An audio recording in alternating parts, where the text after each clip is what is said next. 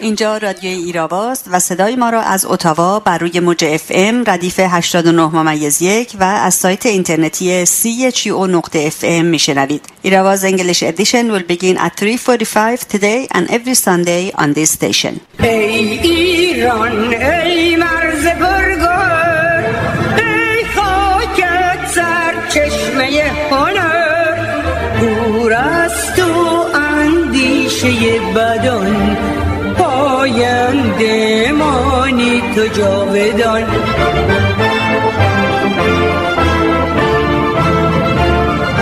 ای دشمن تو سنگ خاره ای منانم، جان من فدای خاک پاک میهنم. مهر تو چون شد پیشم، دور از تو نیست اندیشم. در راه تو کی ارزشی دارد این جان ما، پاینده باد خاک ایران ما. بر سازهای من زنجیر بستند، مبادا نوای عشق سر کند، سرود سرگشتگی نخواند. کلمات را قفل کردند تا نگوید و ننویسد از دردها، از دروغها. بر هرچه دریدگی حجاب نام نهادند، خانه به نامش کردند. قاتل سردار شد و این بهشت موعودی بود که پیر دجالی وعده آمدنش را داد، شد جهنم اجبارها، برای تو و برای من، برای ما. سهیلا دشتی. با سلام و درود به شما شنوندگان گرامی رادیو ایراوا، نرگس غفاری هستم و برنامه این هفته یک شنبه 6 بهمن 98 برابر با 26 ژانویه 2020 رو آغاز می‌کنیم. پس از نگاهی به مهمترین رویدادهای هفته در خدمت آقای شهرام گلستانه خواهم بود و با بخش انگلیسی برنامه این هفته به پایان میرسه.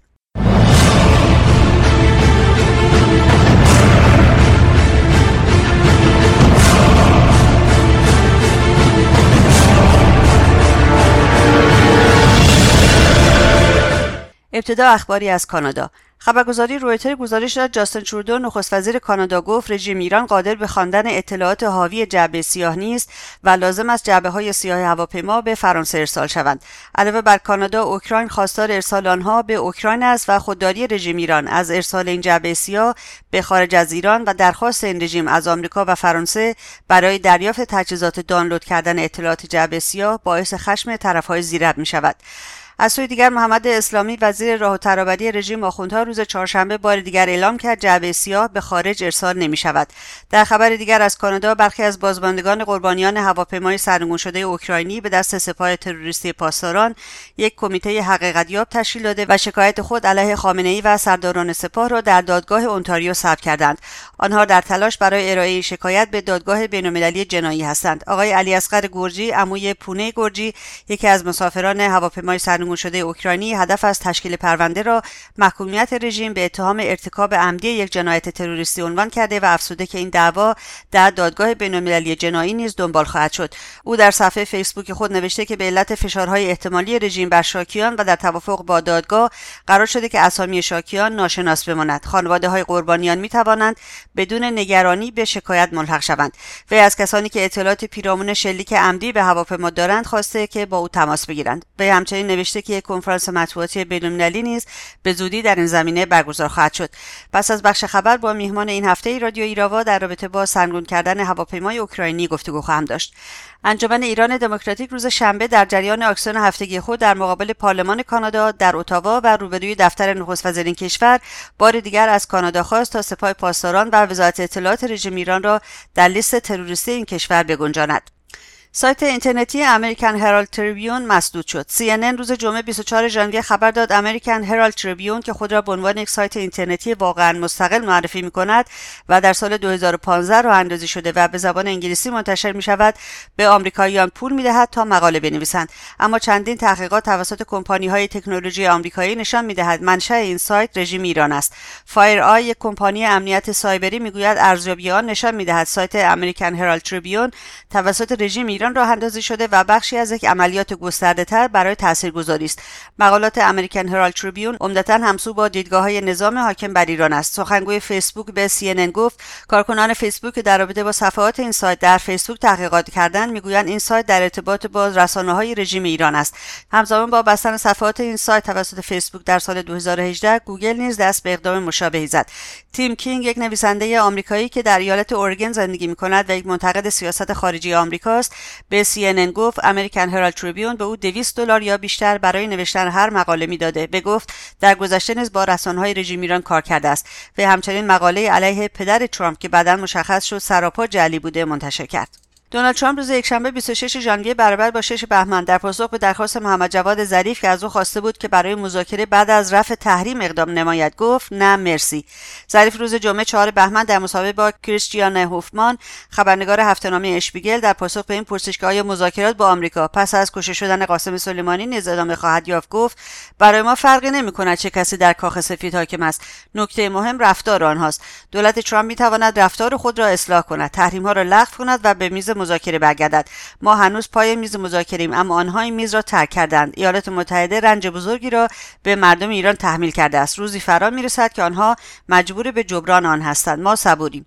دونالد ترامپ در توییتی به زبان فارسی نوشت وزیر امور خارجه ایران میگوید ایران خواستار مذاکره با ایالات متحده است اما میخواهد که تحریم‌ها برداشته شود. نه مرسی. به دستور وزارت خزانه‌داری آمریکا سایت خبرگزاری فارس وابسته به سپاه پاسداران روز جمعه 24 ژانویه برابر با 4 بهمن مسدود شد. خبرگزاری سپاه نوشت دسترسی مخاطبان خبرگزاری فارس به سایت این خبرگزاری در ایران و نقاط مختلفی از جهان با مشکل مواجه شد. این خبر که در سایت مجاهدین خلق در شده میگوید که خبرگزاری فارس با سرمایه‌گذاری زیاد سپاه رتبه برترین خبرگزاری فارسی زبان در ایران را یدک می‌کشید. با بسته شدن دومین این خبرگزاری پروپاگاندای سپاه پاسداران با محدودیت بیشتری مواجه خواهد شد. در خبر دیگر وزارت خزانه‌داری ایالات متحده روز پنجشنبه 23 ژانویه از تحریم 6 شرکت و 2 فرد مرتبط با صنایع پتروشیمی و نفت رژیم ایران که پول دریافتی آنها هزینه سپاه پاسداران و نیروی تروریستی قدس می‌شود خبر داد. از شرکت‌هایی که مورد تحریم آمریکا قرار گرفتند شرکت پتروشیمی تریلیانس مستقر در هنگ کنگ با شعبه‌های در ایران، امارات متحده عربی، چین و آلمان میباشد. همچنین شرکت‌های مورد تحریم قرار گرفته شرکت سیج انرژی در هنگ کنگ، شرکت صنعتی پیکویو در شانگهای، شرکت بینیتکو در دبی، شرکت جیاشیانگ هنگ کنگ و شرکت شاندونگ کیانگوا در چین میباشد. 2 فرد تحریم شده علی بایندریان تبع ایران و وانگ ژیکینگ تبع چین هستند. شورای ملی مقاومت ایران در اطلاعیه خبر داد به دنبال اخراج 2 دیپلمات تروریست رژیم آخوندها از آلبانی، وزیر آموزش، ورزش و جوانان این کشور دستور تعطیلی فوری بنیاد سعدی متعلق به رژیم ایران را در خاک آلبانی صادر کرد. در این دستور که رسانه‌های آلبانی روز 3 بهمن آن را منتشر کردند، همه مجوزهای صادر شده به اسم این بنیاد در سالهای گذشته باطل اعلام شد. بنیاد فرهنگی سعدی در سال 1373 توسط رژیم به دنبال تحولات کشورهای حوزه بالکان در راستای صدور تروریسم و بنیادگرایی تأسیس شد. این گروه مؤسسات زیر پوشش آموزش زبان فارسی و فرهنگ ایرانی به جذب و استخدام افراد بومی برای اهداف جاسوسی و تروریستی می‌پردازند. اداره و هدایت بنیاد سعدی در کشورهای مختلف با غلامعلی حداد عادل عضو شورای عالی سازمان فرهنگ و ارتباطات اسلامی رژیم میباشد. به چند خبر از سایت کمیسیون زنان شورای ملی مقاومت ایران توجه بفرمایید. علیرضا افروق رئیس شبکه بهداشت رژیم خبر داد یک دختر بچه 15 ساله اهل دیشموک در حالی که مادر کودک 1 ساله بود دست به خودسوزی زد. این دختر بچه 15 ساله که در کودکی مجبور به ازدواج شد به دلیل مشکلات خانوادگی در یک روستا از توابع دیشموک در استان کوکیلویه و بویراحمد خودسوزی کرد و جان خود را از دست داد. یکی از زنان منطقه در مورد خودسوزی زنان در دیشموک گفت اینجا همه زنان از بس کتک میخورند خودشان را میسوزانند. همه این روستاهای اطراف پر است.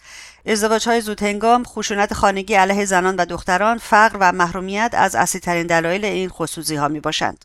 فعال مدنی لیلا تیرانداری که همزمان با بازداشت اعتصاب غذا کرده بود، بیش از 22 روز است که در اعتصاب غذا به سر میبرد. لیلا تیرانداری از روز 7 دی در اعتصاب غذا است و در این مدت دچار افت فشار و کاهش وزن شده است. وی از زمان اعتصاب غذا از مصرف داروهایش نیز خودداری کرده و این موضوع باعث وخیم‌تر شدن وضعیت جسمی او شده است.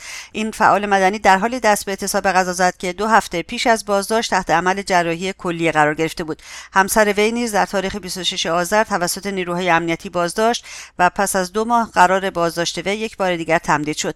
یک فعال فرهنگی به نام زینب همرنگ در تهران بازداشت شد. روز 22 دی 4 مأمور امنیتی مرد به همراه یک مأمور زن به خانه وی رفته و پس از تفتیش منزل او را با خود بردند. در همین روز مأموران دختر زینب همرنگ را نیز بازداشت کرده و در شب همان روز آزاد کردند. زینب همرنگ دبیر آموزش و پرورش منطقه 18 تهران است. 14 نفر از شرکت‌کنندگان در تظاهرات اعتراضی به سرنگونی هواپیمای اوکراینی توسط شلیک سپاه در آمل بازداشت شدند. در میان این 14 نفر 5 زن وجود دارند. یکی از زنان دستگیر شده ماری محمدی نوکیش مسیحی است که از وضعیت او خبری در دست نیست. ماری یا فاطمه دانشجوی دانشگاه آزاد تهران شمال در روز 30 آذر از ادامه تحصیل منع شد. این زن مسیحی پیشتر نیز در 18 تیر سال جاری در تهران توسط گشت ارشاد مورد ضرب و شتم قرار گرفته و به اتهام فعالیت مسیحیت به 6 ماه حبس تعزیری محکوم شده بود. به چند خبر اعتراضی توجه بفرمایید. روز یکشنبه 6 بهمن رانندگان تاکسی شرکت پاکروی سبز قشم نسبت به غارت پولهای آنها در مقابل یکی از تاکسیرانی‌های پاکرو در تهران، کارگران فصلی شرکت شایگان مهر آپادانان نسبت به پرداخت نشدن 4 تا 6 ماه حقوق عقب مانده‌شان در مقابل فرمانداری رژیم در مریوان، حدود 350 تن از کارگران فاز 14 پارس 2 کنگان نسبت به پرداخت نشدن 4 ماه حقوق با مسدود کردن ورودی نفررو، روز شنبه 5 دی کارگران اعتصابی فاز 14 پارس جنوبی واقع در عسلویه نسبت به پرداخت نشدن حقوق چندین ماهشان، سرویس‌های انتقال کارکنان اعتصابی بندر خمینی، بندر شاپور سابق نسبت به حقوق پایین و افزایش قطعات اتوبوس و وعد و وعیدهای پوشالی، روز پنجشنبه 3 بهمن کشاورزان استان اصفهان مقابل نیروگاه حرارتی اسلام آباد اصفهان نسبت به ساخت و ساز نیروگاه در حریم و بستر رودخانه با تخریب دیوار ساخته شده توسط رژیم، جمعی از مردم سیستان نسبت به کمبود گاز و عدم گازرسانی به سیستان در مقابل فرمانداری زابل، کارگران اعتصابی معدن چادرملود در یزد برای دومین روز متوالی نسبت به تعدیل کارگران و بیکاری و کشاورزان دورچه نسبت به جاده‌کشی شهری که بسیار از زمین‌های کشاورزی آنها میبایست تخریب شوند، مقابل شهرداری این شهر تجمعات اعتراضی برگزار کردند. زمین‌لرزه‌ای به قدرت 6.8 ریشتر در ترکیه به وقوع پیوست. زلزله در عمق 10 کیلومتری زمین رخ داد و کانونان در استان دیاربکر ترکیه گزارش شده است. بنا به گزارش‌های منتشر شده این زمین‌لرزه در 5 شهرستان مرزی ارومیه، پیرانشهر، میان دو آب، اشنویه و نقده احساس شده است. شمار قربانیان زمین‌لرزه ترکیه به 10 تن و شمار مجروحان به بیش از 900 تن رسیده است. ماموران شبه نظامی وابسته به رژیم ایران در اتوبان محمد قاسم به یکی از جوانان قیام کننده با گلوله دودزا شلیک کرده و او را به قتل رساندند. در این حملات 54 تن مجروح شدند. قیام مردم عراق در ناصریه، کربلا و میدانهای اصلی بغداد همچنان ادامه دارد. عفو بین‌الملل بیانیه اعلام کرد تعداد کشته‌های تظاهرات مردم عراق از ماه اکتبر تاکنون از 600 تن گذشته است. فقط در این هفته 12 کشته گزارش شده است. استفاده از مهمات جنگی و نارنجک‌های کشنده علیه تظاهرکنندگان ادامه دارد. موجی از تهدید و ارعاب، دستگیری و شکنجه در جریان است. و آخرین خبر، شمار قربانیان ویروس مرگبار کرونا در چین از 40 نفر فراتر رفته و شمار مبتلایان 1300 نفر اعلام شده است. با گسترش ویروس کرونا در چین، مقامات این کشور 56 میلیون نفر را قرنطینه کردند. این ویروس کشنده به اروپا، آمریکا و کانادا نیز رسیده است. در معمولی ترین حالت این ویروس باعث سرماخوردگی می شود، اما در مواردی باعث سندرم حاد تنفسی یا همان سارس می گردد. نشانه های ابتلا به این ویروس در انسان تب، سرفه، نفس زدن و تنگی نفس است. کرونا ویروس ها با نام علمی کرونا ویروسز خانواده بزرگی از ویروس ها هستند که در سال 1965 کشف شدند و مطالعه بر روی آنها به طور مداوم تا اواسط دهه 1980 ادامه داشت. این بود نگاهی به مهمترین رویدادهای هفته. برای دسترسی به پادکست برنامه‌های ایراوا به وبسایت ما radioirava.com مراجعه بفرمایید و رادیو ایراوا رو هم در سایت‌های اجتماعی یوتیوب، فیسبوک، توییتر، ویمیو، تلگرام، پینترست و اینستاگرام دنبال کنید. لطفاً ایستگاه رادیویی CHU رو هم در توییتر و فیسبوک دنبال کنید. بلا تو بخونم دل جوونم نخوام میرم دست زمونه نخوام میرم آرزو بده بلا تو بخونم مگر چیونه اگه ای سر بسوتم بال و پر بسوتم در هر روز خدا میرم من دواره پرکش من همه جو سرکش من شه حق دنیای جاگیر من شه حق دنیای جاگیر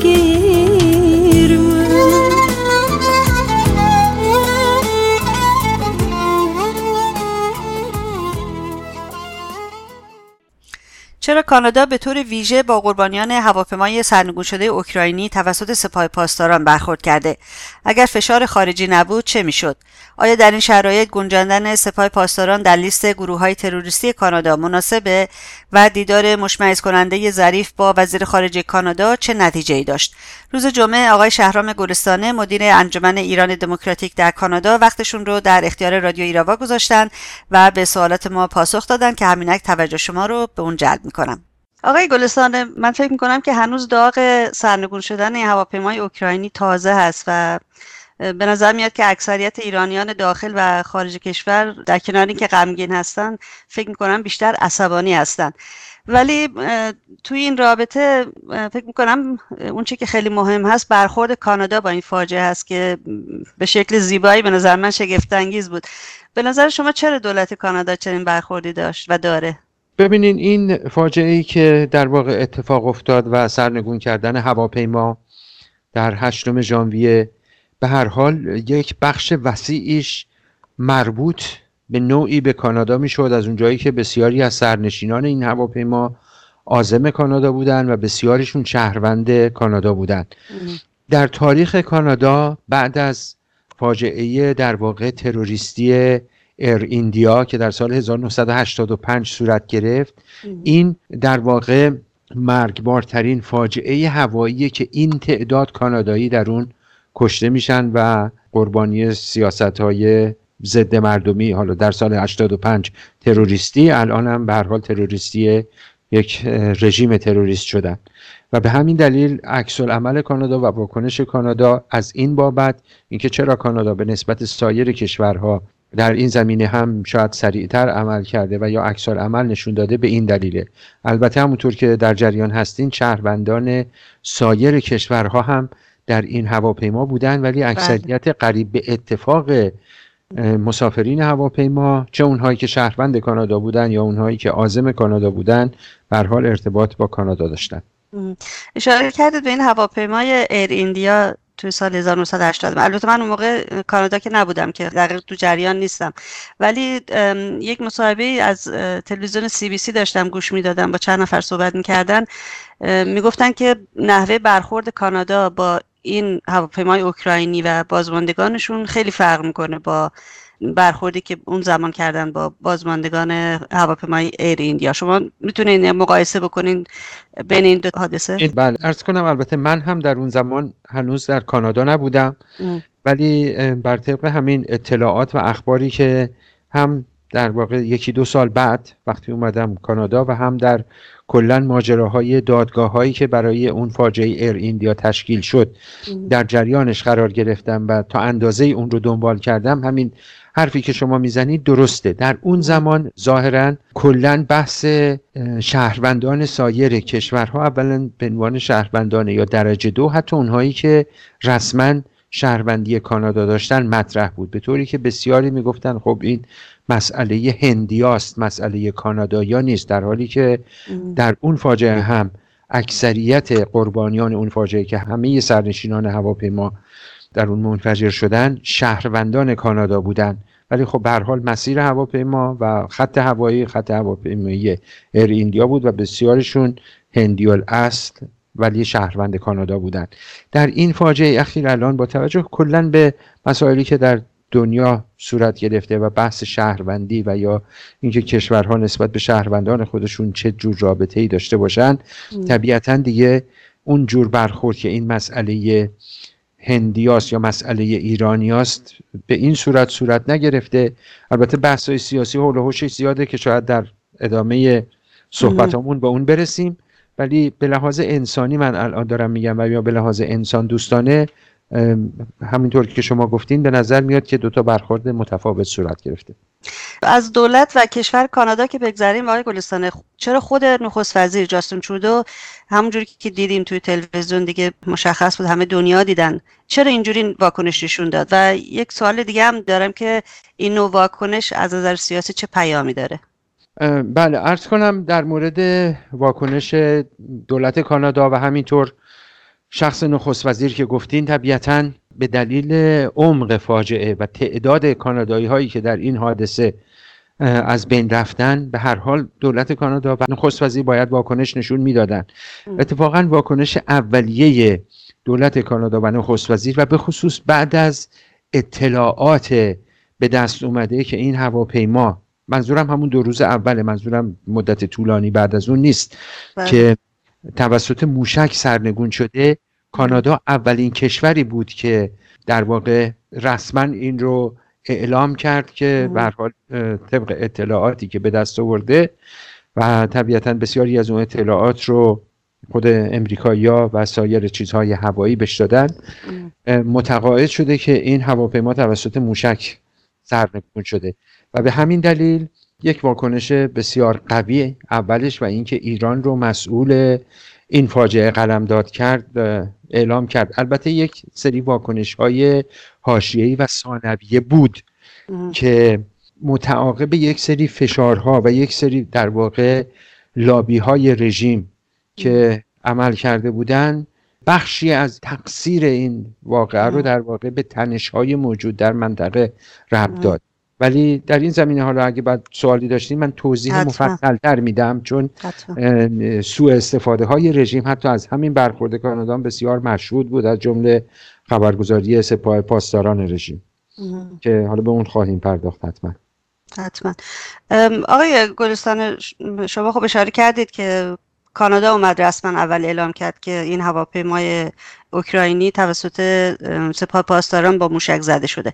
اگه ما بخوایم یک جور دیگه به این قضیه نگاه بکنیم، یعنی اگر فشار خارجی نبود به خصوص از طرف کانادا در رابطه با این هواپیمای اوکراینی، فکر می‌کنین چه اتفاقی می‌افتاد؟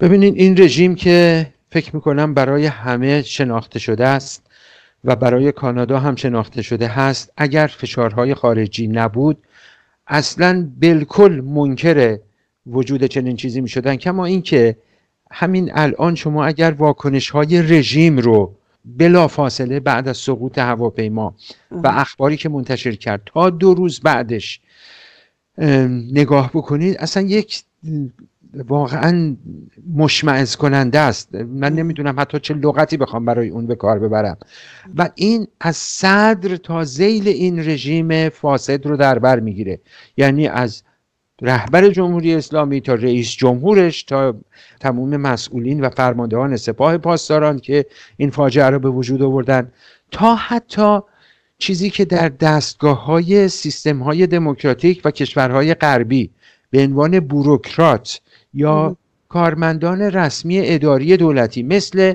رئیس سازمان هوانوردی یا اوییشن که یک سازمان کاملا تکنیکاله، یک سازمان فنیه، که اون هم اومده اعلام کرد که تمامی شواهد حاکی از اینه که هر اتفاقی ممکنه افتاده باشه، فقط یک چیز مشخصه و اون که قطعاً موشکی به این هواپیما اصابت نکرده.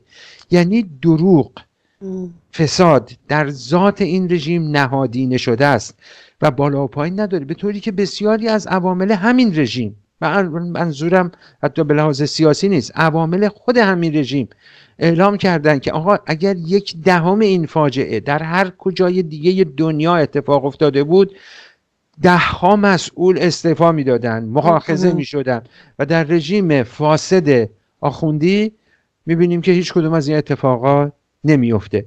بنابراین خامنه‌ای اومد از سپاه و نیروهای بسیج قدردانی کرد. قدردانی و تقدیر کرد و اینکه این شویی که میخواستن خارجی‌ها درست کنن برای در واقع ضربه زدن به سپاه، این شکست خورده. یعنی جان انسان‌ها از شو و نمایش برای این موجود ضد بشر، که من حتی لغت آدم ضد بشر به کار نمیبرم، موجود ضد بشر واقعا ناچیزتره و این فکر میکنم در تظاهراتی که بعد از این فاجعه و قبول اجباری این مسئولیت با فشار همین خارجی که شما اشاره کردین توسط رژیم صورت گرفت و دانشجویان قهرمان در سراسر کشور و بقیه مردم اشاره کردن، در سر تا پای شعاراشون این به چشم میخورد که تمامی فاجعه ها و مصیبت هایی که ملت ایران باش روبرو هست رو از چشم ولی فقیه و این دستگاه فاسد و سپاه پاسداران میبینن. دقیقا. آقای گلستانه، چند روز پیش دیدم وزیر خارجه رژیم اومده بود یک کنفرانس مطبوعاتی داشت، از کانادا به شدت انتقاد میکرد در رابطه با برخوردش با کشته شدگان. فکر می‌کنین چه دلیلی دارن برای این کار؟ یعنی ناراحتن که کانادا اینقدر انسانیت به خرج داده یا دلیل دیگری داره؟ ببینید رژیم، من مجبورم اینجا این یک اشاره‌ای بکنم که شاید بیجا نباشه که به این مسئله اشاره بکنم.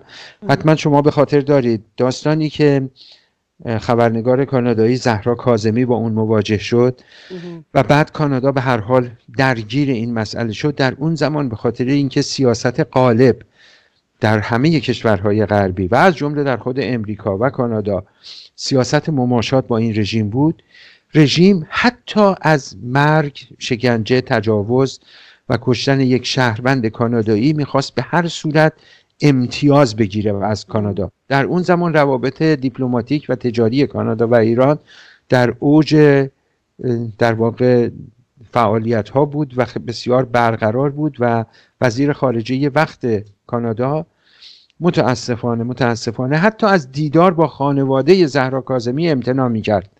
اما این فشارهای رژیم تأثیرگذار بود روی دولت کانادا و تصمیماتی که میگیره. رژیم الان در یک بنبست قرار گرفته، بنبست سیاسی، اقتصادی، اجتماعی. در واقع در یک بنبست نیست، در بنبست‌های گوناگون قرار گرفته. اما کماکان فکر میکنه که با فشار آوردن و یا در واقع با گرفتن یا پارس کردن یا پاچه این و اون رو گرفتن کماکان میتونه امتیاز بگیره. در واقع باید بهش گفت که آن سبو بشکست و آن پیمانه ریخت. واقعا در همین فاجعه میبینیم که این که میگین چرا رژیم و وزیر خارجش چنین برخوردی رو کرده، باور کنید که اگر فشارهای خارجی نبود که اصلا انکار میکردن که اصلا هواپیمایی اومده. یعنی این از این رژیم و دروغگویی این رژیم فکر میکنم هر چقدر بگیم کم گفتیم. حتی ممکن بود بگن که یک هواپیمای نظامی بوده. من یادمه در کیس زهرا کاظمی اعلام کردن که ما چند نفر رو دستگیر کردیم، بعد اعلام کردن که این رو یک دادگاه نظامی براش تشکیل میدیم. معلوم نیست اصلا نظامی بودن این داستان به کجاست. یا به هر حال بالا و پایین های زیاد در این زمینه. ولی به خاطر همین فشارها در یک بنبست مرگبار رژیم در یک جایی مجبور شد اعتراف کنه. ولی در همین اعتراف کردن شما میبینید که در اینکه چه اطلاعاتی رو بده، مسئله جعبه سیاه اینقدر به قول معروف الا کلنگی رژیم بازی کرده. این به دلیل تبحرش نیست، به دلیل ضعف مفرط و بنبست مطلقیه که در زمینه‌های مختلف و اول از همه در زمینه قیام مردم ایران باش مواجهه. فکر میکنیم چه دلیلی داره این جعبه سیاه رو نمیده آقای گلستانه؟ یعنی منظورش این است که به هر حال همه چیز الان معلومه دیگه، مشخص شده که کی موشک زده و چند بار زدن، اینا رو کشتن، چرا امتناع میکنن از این کار؟ ببینید برای همین رژیم کماکان فکر میکنه که سیاست باجگیری کار میکنه.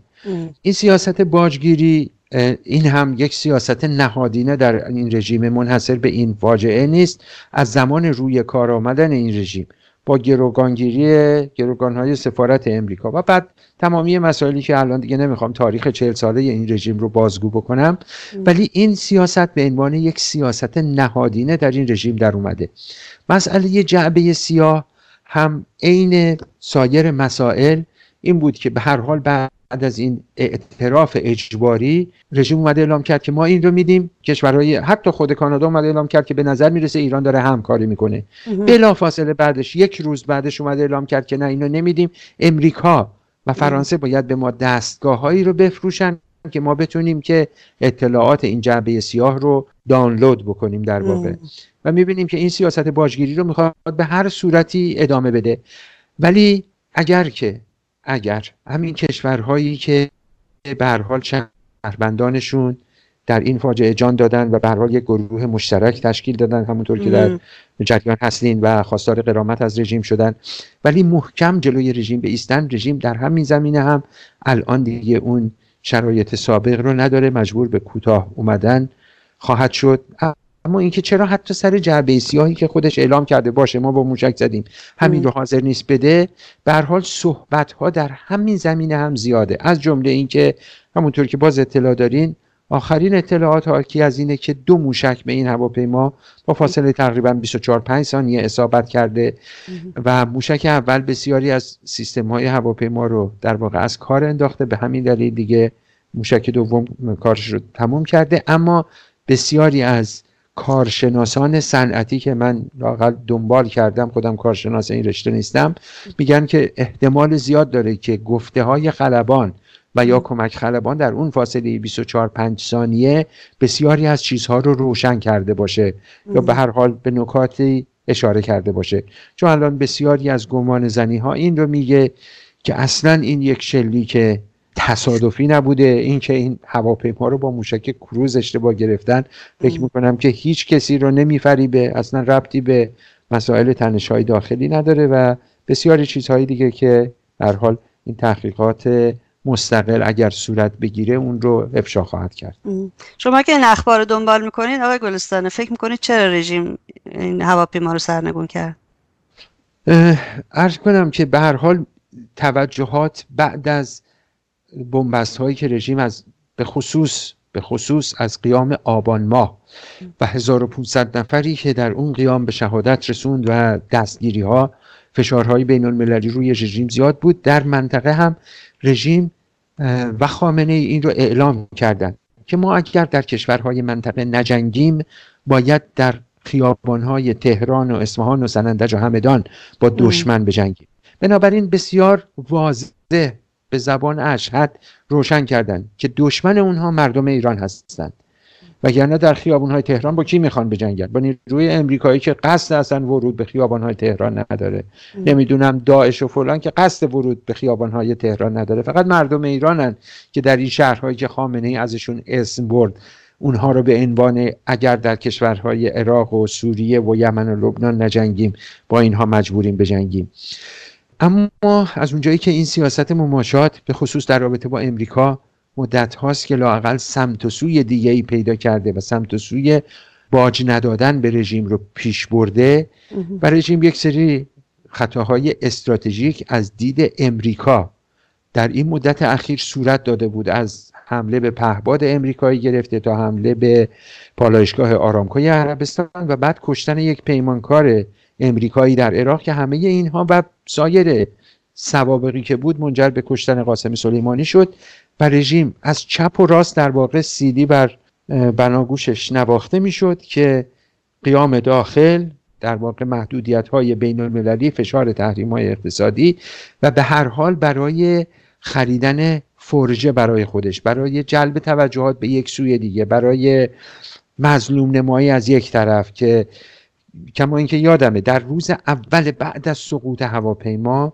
بسیاری از لابی‌های رژیم و تمام اونها الان موجوده، خوشبختانه با گسترش فضای مجازی و اینترنت بسیاری از اینها دیگه قابل لاپوشانی نیست، کاری که رژیم شاید سالها پیش میتونست بکنه. بسیاری از لابی‌های رژیم سقوط هواپیما رو هنوز رژیم اعلام نکرده بود که با موشک زده، گفتن این به دلیل تحریم‌های امریکاست که رژیم ایران نمیتونه هواپیما و بوئینگ بخره این اتفاق افتاده.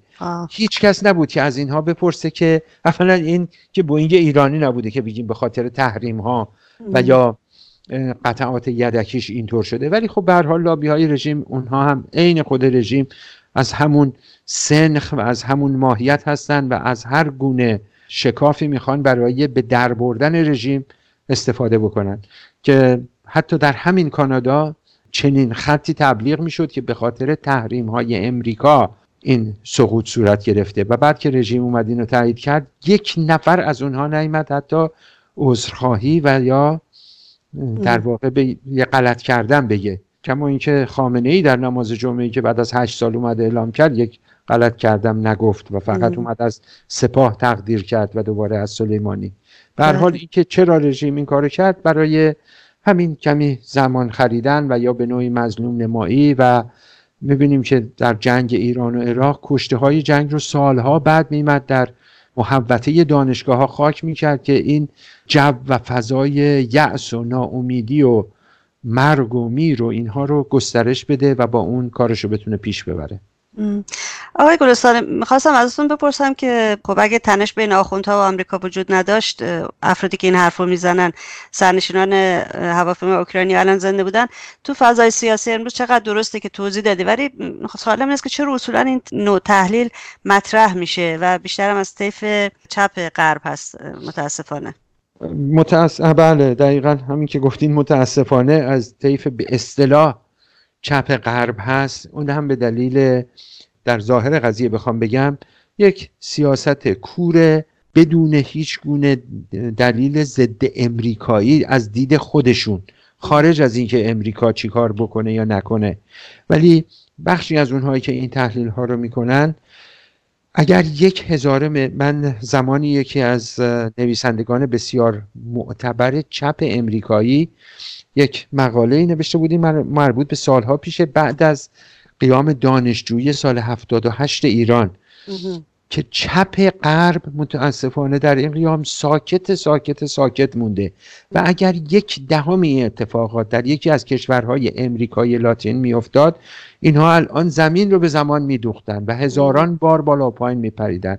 البته چون خودش هم چپ بود نوشته بود ما، میگفت که ما 1000 بار بالا و پایین میپریدیم، 1000 بار امپریالیسم امریکا رو محکوم میکردیم، ولی در یک کشور دیکتاتوری فاشیستی مذهبی مثل ایران که یک چنین سرکوبی صورت میگیره، ماها همه ساکت موندیم و بعد تقصیر رو به گردن امریکا و سایرین میندازیم. در واقع امر اینه که متاسفانه بسیاری از اینها دستشون در دست رژیم. شما میبینید که رهبر حزب کارگر انگلستان کارمند رسمی پرستیوی رژیم ایران بوده. البته همه نمایندگان این حزب بسیاری از نمایندگان شریف دارن در همه کشورهای دنیا، احزاب مختلف، انواع اقسام نمایندگان و یا طیف‌های سیاسی خودشون دارن و همه هم نظر نیستن، حتی با رهبر حزبشون. این به کنار، ولی منظور این که این رژیم در جاهای مختلف دست انداخته و در سالهای مختلف این رو در واقع پیش برده. کما اینکه میبینیم که در روزنامه گاردین یکی از قلم نویسان سپاه پاسداران رو به عنوان خبرنگار این روزنامه در واقع نفوذ داده و مشغول حمایت از رژیم به انواع اقسام روش‌هایی که هست. به هر حال این روش شناخته شده یه رژیمه و شاید همه رژیم‌های توتالیتر اینطور باشن، ولی این رژیم فاشیستی مذهبی این رو دیگه به اوج رسونده. آقای گلستانه، دیدار واقعا مشمئز کننده ظریف با وزیر خارجه کانادا سر سرنگون کردن هواپیمای اوکراینی چه نتیجه‌ای داشت که توی مسقط با هم دیدار داشتن؟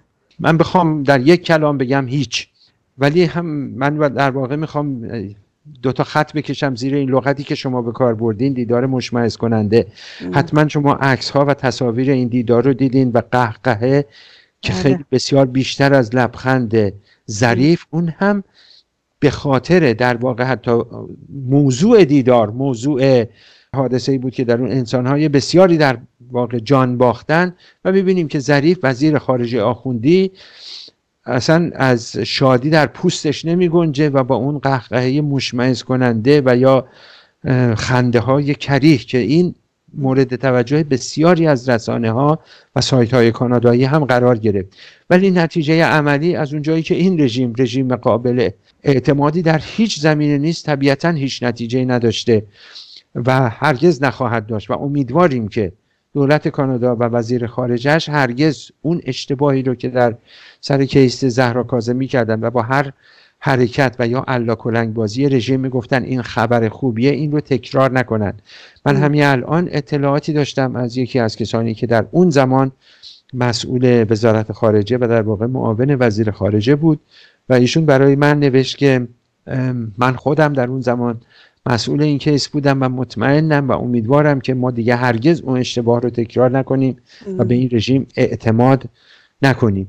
ولی این که رژیم در واقع بخواد دوباره آبی رو گرم بکنه و فکر کنه با یک ملاقات بخواد چیزی حل کنه، اصلا چنین چیزی نیست. کما این که بلافاصله بعدش اومده اعلام کرد که ما اصلا اینها رو به عنوان شهروند کانادایی نمیشناسیم فکر میکنم در مجموع اعلام کرد که ما 3 نفر از مجموعه مسافرین این هواپیما رو به عنوان شهروند کانادایی به رسمیت میشناسیم و بقیه رو اینا همه شهروند ایرانی میدونیم. بودن. بله. یعنی حتی در این زمینه که باعث خشم زیاده همین دولت لیبرال کانادا و هست جمله خود نخست وزیر شد، ولی حتی در این زمینه رژیم کوتاه نیامده دیگه، چه برسه به مسائل بسیار جدی‌تر. درسته. فکر میکنم بعد از این دیدار ظریف با آقای شامپین وزیر خارجه کانادا، ایشون گفته بودن که رژیم ایران باید در عمل ثابت بکنه که تغییراتی میخواد انجام بده و تنها با حرف زدن کفایت نمیکنه، که فکر میکنم قدم خوبی هست حداقل.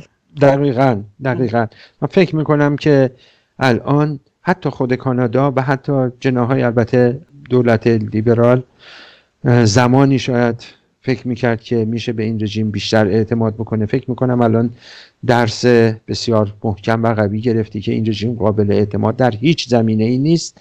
ولی همینی که گفتین این جمله بسیار برجسته بود که ما رژیم ایران رو با اعمالش میسنجیم نه با گفته هاش. ولی حتی در گفته هاش هم این رژیم رو نمیتونن بهش اعتماد کنن، کما اینکه در همون روزهای اول گفته بود که ما به در واقع خواسته و آرزوی قربانیان این حادثه، چه اونهایی که میخوان اجسادشون به کانادا برگرده یا در ایران دفن بشه، احترام میگذاریم. ولی بعد از همین دیدارها و به هر حال علیرغم همه این صحبت‌ها رژیم اعلام کرد که ما اصلا اینها رو شهروند کانادایی به حساب نمیاریم و به همین دلیل میبینیم که حتی در گفته این رژیم نمیتونه بیاد یک حرف درست حسابی بزنه، چه برسه در عمل. ولی امیدواریم که به هر حال همین حرفی که وزیر خارجه زده رو دنبال کنن و رژیم رو با اعمالش بسنجن نه با گفته هاش. دقیقاً. آقای گلستان، همونجور که میدونید یک اشاره کردید شما، اجلاس بین‌المللی هماهنگی و پاسخگویی متشکل از 5 کشوری که شهروندانشون توی هواپیمای اوکراینی بودن توی لندن تشکیل شد. میخواستم ازتون بپرسم اگه خبری در این زمینه دارین که چه اقداماتی انجام دادن و چه میخواهند بکنن، برامون یکم توضیح بدین لطفا.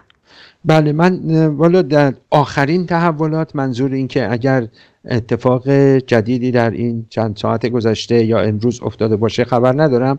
ولی اون اجلاسی که تشکیل شد فی‌الواقع درخواست و حرفشون هم یک چیز بیشتر نبود. درخواست البته از رژیم بود، میخوام بگم حتی شاید یک مقداری ضعیف، و اینکه خواستار تحقیقات مستقل و در واقع اینکه چه کسی یا کسانی مقصر هستن، به همین طور پرداخت غرامت و یک سری به هر حال چیزهایی که معمولا در حوادث صورت میگیره، اینها رو خواستار شده بودن.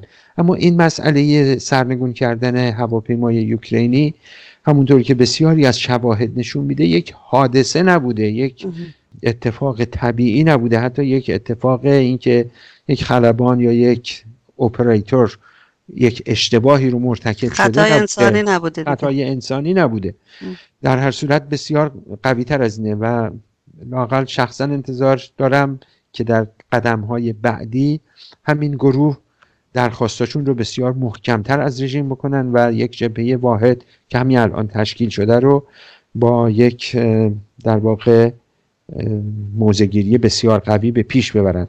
اما در همین گروه، همونطوری که اولش هم گفتم، از اونجایی که تعداد زیادی از این شهروندان کانادایی بودن و در واقع اکثریت این مسافرین هواپیما مقصد نهاییشون کانادا بوده، در همین مجموع 5 کشوری که شهروندانشون قربانی این حادثه شدن، کانادا حرف تعیین کننده رو میزنه و بسیار تعیین کننده است. به همین دلیل نقش خود ماها، نقش خانواده های قربانیان که من تعدادشون رو میشناسم و سایر ایرانیان برای اینکه رژیم رو در تمامیتش مسئول این عمل بدونن و اینکه این داستان‌های لابی‌های رژیم رو افشا بکنن، نقش بسزا و تعیین کننده ای دارن. با این توضیحاتی که شما دادید آقای گلستان، فکر می‌کنید الان موقع خوبیه برای نامگذاری تروریستی سپاه پاسداران توی کانادا؟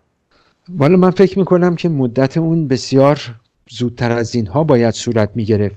همونطور که در جریان هستین، در بیش از 1.5 سال پیش در ماه ژوئن 2018 در واقع یک لایحه‌ای به پارلمان ارائه شد که این لایحه توسط یکی از نمایندگان محافظه‌کار، در واقع لایحه رسمی حزب محافظه‌کار بود که در اون خواستار نامگذاری سپاه پاسداران به عنوان یک نهاد تروریستی شده بود و در اون زمان حتی حزب لیبرال و حتی خود نخست وزیر هم به اون رأی مثبت دادند.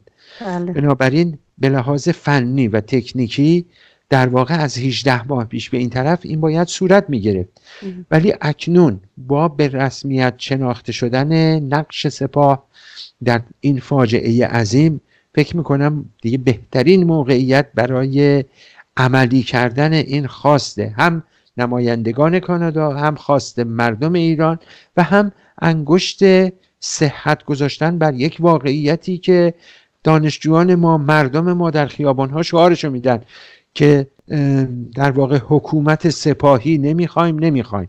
یعنی حرفشو اینه که این سپاه عامل تروریسم، عامل وحشت، عامل بیچارگی و بدبختی مردم ایرانه. کشورهای غربی باید اینو به رسمیت بشناسن.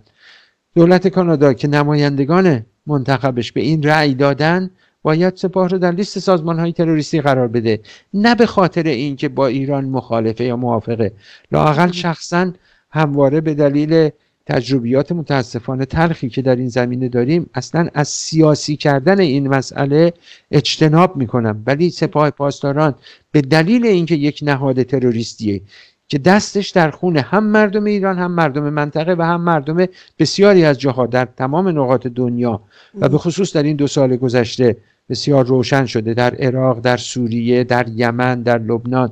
به همین دلیل که می‌بینیم قیام مردم در سایر کشورها هم با شعار اخراج رژیم ایران و اخراج سپاه پاسداران از این کشورها اینها همسو شده و یک قیام یک نواخته. در عراق هر روز می‌بینیم در خیابان‌ها فریاد مردم همینه. در لبنان می‌بینیم که خواستار برکناری حزب الله و همه کسانی که این نهاد ساخته و پرداخته رژیم و سپاه پاسداران در واقع ایجاد کرده. به همین دلیل بله، جواب شما اینه که حتما باید به سرعت این کار انجام بگیره و در این هم مطمئنا جامعه ایرانی کانادا و بقیه کانادایی ها میتونن نقش بسیار فعال و بسزایی داشته باشن. آخه میگن آقای گلستانی، میگن که اگه سپاه پاسداران رو الان توی لیست بذارن شانس گفتگو با رژیم، مثلا همین دیداری که با وزیر خارجه کانادا داشت ظریف توی مسقط مثلا، از همینم محروم میشن. خب چه جوابی دارین شما؟ عرض کنم که اولا اون چیزی که هست رو باید به همون چیزی که هست نامید. اگر که یک قاتل رو به دلیل ملاحظات سیاسی بهش نگیم که قاتله، این به قول ضرب المثل خودمون میگن ترحم بر پلنگ تیزدندان ستمکاری بود بر گوسفندان. در واقع ستم کردن به مردم و قربانیان همین دستگاه تروریستیه. این یک. دو، این که بخوام یک قدم جلوتر برم، الان که رسما دولت کانادا و ایران رابطه دیپلماتیک ندارن و امیدواریم که تا زمانی که این رژیم هست این رابطه برقرار نشه و به دلیل مجموعه همه چیزهایی که دیگه الان از احتمالاً از فرصت این مصاحبه خارجه.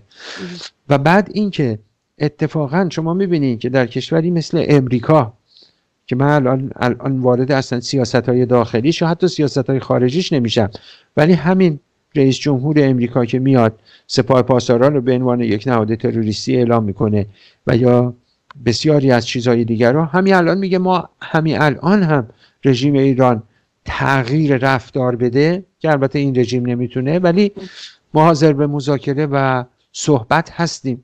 بسیاری از این کشورها خودشون برای فقط تفهیم تفاهم دارم اینو میگم، میخوام یک کمی از بحث سیاسی خارج بشم، وقتی که یک گروگان توسط یک گروه جنایتکار، مثلا این کارتل های مواد مخدر گرفته میشه، بعضی از اینها میرن علیرغم اینکه اون کارتل رو به عنوان یک کارتل جنایتکار یا یک گروه جنایتکار یا گروه مافیایی به رسمیت میشناسن، ولی میرن با اون صحبت میکنن و گروگانشون رو آزاد میکنن. و الان بحثم سر این نیست که باید رفت با این رژیم یا بعضی عوامل اون مذاکره کرد، ولی میخوام بگم که این مانع این که ما درخواست بکنیم که زندانیانمون، چه اونهایی که کانادایی یا رابطه کانادا داشتن، چه زندانیان ایرانی به عنوان شهروند ایرانی فشار بیاریم و درخواست بکنیم که اینا باید آزاد شن، اصلا مانعی نمیشه. کمک کننده است نه ضرر زننده. این که بگیم ببین شما کشوری هستین که بزرگترین ارگان اقتصادیتون که قرارگاه خاتم الانبیا سپاه پاسداران انقلاب اسلامیه و این دستگاه تروریستیه، یا باید این دستگاه رو جمع کنید یا اینکه بیشتر منزوی خواهید شد، این کمک کننده است حتی برای آزاد کردن زندانیانمون. دقیقاً. یه سوال دیگه هم مونده آقای گلستانه که گفتم اینم مطرح کنم خدمتتون حتما، در رابطه با پرداخت غرامت از طرف کانادا به قربانیان هواپیمای اوکراینی که به دست سپاهپاسداران کشته شدن.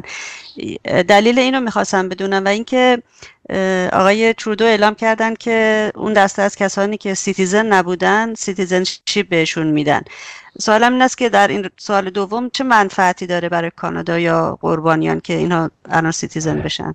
بله، من تو قسمت اول سوالتون در مورد غرامت، به هر حال این که یک اصل شناخته شده است و رژیم مجبور به پرداخت غرامت حالا به نوعی خواهد شد، ولی کانادا به عنوان یک ژست انسان دوستانه برای قربانیان کانادایی و حتی یک قدم فراتر از اون رفته اعلام کرده برای کسانی که مقیم دائم یا پرمننت رزیدنت کانادا بودن هم این غرامت رو شامل میشه. علاوه بر اون تعدادی کمک‌های انسان دوستانه برای قربانیان و یا حل و فصل مسائل انتقال اجسادشون به کانادا ترتیب دادن که کانادا اعلام کرده که معادل کمک‌های جمع آوری شده رو تا اونجایی که من امروز خوندم تا 1.5 میلیون دلار در واقع با اون همسان معادل کمک‌های دریافت شده رو دولت کانادا هم مجدداً علاوه بر اون 25,000 دلار ارائه میکنه.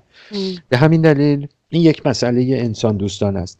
در مورد صحبتی که در مورد شهروندی و یا دادن ویزاهای سریع به خانواده‌های قربانیان صورت گرفته، من یک مقداری با نمیخوام بگم به خبر با شک و شبهه نگاه میکنم. به هر حال خبرش که همینیه که شما شنیدید و اعلام کردید. البته آقای ترودو اعلام کرد که در این زمینه باید به هر حال یک سری نظارت‌هایی صورت بگیره، کما اینکه اخباری بوده که تعدادی میخوان از همین مسئله استفاده کنن و یا تعدادی از عوامل رژیم با سوء استفاده از این مسئله بخوان ویزا یا اقامت و یا شهروندی کانادا بگیرن. ولی به هر حال به عنوان یک ژست انسانی، به خصوص چیزی که اعلام کردن رسما، کمک و تسهیل به پروسه آرام بخشی به قربانیانی که به هر حال بسیاریشون لااقل قرار بوده، حالا اگه دیگه رژیم اجازه نده، یه بحث دیگه که حتی اجسادشون به کانادا منتقل بشه، که اینها بتونن بیان اینجا اجسادشون رو به خاک بسپارن یا بتونن در واقع به یک آرامشی برسن. به هر حال این جنبه به نظر میرسه که لااقل تا اونجایی که من الان میفهمم الان بیشتر از یک جنبه انسان دوستانه داره پیش میبره، نه یک مسئله سیاسی. به هر حال الان بسیاری از عواطف و ضمائر کانادایی ها و ایرانی هایی که در کانادا هستند از این مسئله آزرده است و دولت کانادا سعی میکنه که به نوعی این دردها رو التیام ببخشه. کما اینکه وزیر خارجه کانادا رسما اعلام کرد و در این مدت اخیر فی الواقع همین کارو کردن که اولویت یکشون مسئله خانواده های همین قربانیان، رسیدگی به اونها و رسیدگی به مسائل اونهاست و همین رو پیش بردن. فکر میکنم بیش از مسائل سیاسی مسائل انسان دوستانه در این تصمیم گیری دخالت داشت. دقیقاً. توی شبکه‌های اجتماعی آقای گلستانه اینقدر به این نکته اشاره میکنن و میگن که ما تا حالا نمیدونستیم به عنوان انسان چقدر ارزش داریم تا کانادا اومده چنین کارهایی داره میکنه برای این افراد که واقعا آدم سرش سود میکشه که واقعا چقدر حقیقت داره که چقدر جان انسانها برای این حکومت آخوندها بی ارزشه که نمیدونم چی باید گفت. بله، نه دقیقا همین چیزیه که میگین و واقعا هیچ ارزشی جان انسانها نداره، برای این رژیم هرگز نداشته و تازه چند طلبکارن آقای گلستانه. دقیقاً. خامنه‌ای اومده بود میگفت این افراد چرا اعتراض میکنن، اینا وضعیت نظام باید براشون مهمتر باشه تا جان عزیزانشون. واقعا خیلی واقعا اصلا نمیخوام حرفای اون رو تکرار کنم. واقعا بله. من فکر میکنم که همونطوری که زمانی رهبر مقاومت ایران گفت فرهنگ جدیدی نیاز هست برای توصیف رفتار این جنایتکاران، برای اینکه اونجایی که لااقل من یادم میاد در اون زمانها لغت وقیح رو به کسی میگفتن شاید یه مقدار زیادی پررویی میکرد، میگفتن چقدر طرف وقیحه. واقعا وقاحت خیلی کمه برای اینها. اون چیزی که من میفهمم که اینطور با جون انسانها بازی میکنن، اینطور چشمشون رو روی همه چیز میبندن، اینطور مملکت و ایران و بشریت رو به قهقرا بردن. واقعا لغت کمیه. دقیقا. خیلی ممنونم از وقتتون آقای گلستانه و توضیحات مفیدی که دادین. امیدوارم رژیم هرچه سریعتر به دست مردم ایران و مقاومت ایران سرنگون بشه تا تمام این مسائل رو بتونیم حل و فصل بکنیم. روزتون بخیر. خواهش میکنم. منم از اینکه مجددا در خدمت شما بودم و در خدمت شنوندگان عزیز بسیار خوشحال هستم و من هم همین آرزو و خواست شما رو تکرار میکنم و مطمئنم که قطعا این امر صورت خواهد گرفت. آنچه که شنیدید گفتگوی رادیو ایراوا بود با آقای گلستانه. پادکست برنامه‌های ایراوا مثل همیشه در سایت ما radioirava.com و شبکه‌های اجتماعی موجود هست. از اینکه ما رو تا این لحظه همراهی کردید ازتون بسیار متشکرم و توجهتون رو به بخش انگلیسی ایراوا جلب می‌کنم. روز و شب شما بخیر و زنده باد آزادی. Good afternoon, my name is Narges Ghaffari and you're listening to Radio Irava on CHUO 89.1 FM and CHUO.FM in Ottawa. Today is January 26, 2020.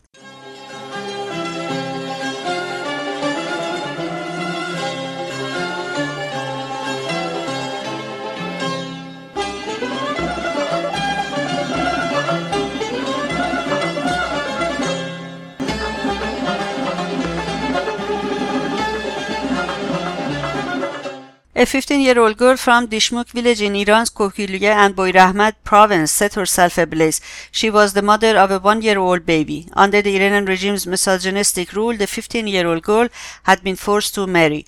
The stated cause of her self-immolation was family problems. A woman from Dishmuk says the women here are so badly beaten at home that they set themselves on fire. There are also many examples in the surrounding villages. The reasons for self-immolations are early marriage, domestic violence against women and girls, poverty and deprivation. According to Mohammad Nourouzinia, director of Dishmuk's Department of Education, the rate of self-immolation in women in Dishmuk is high.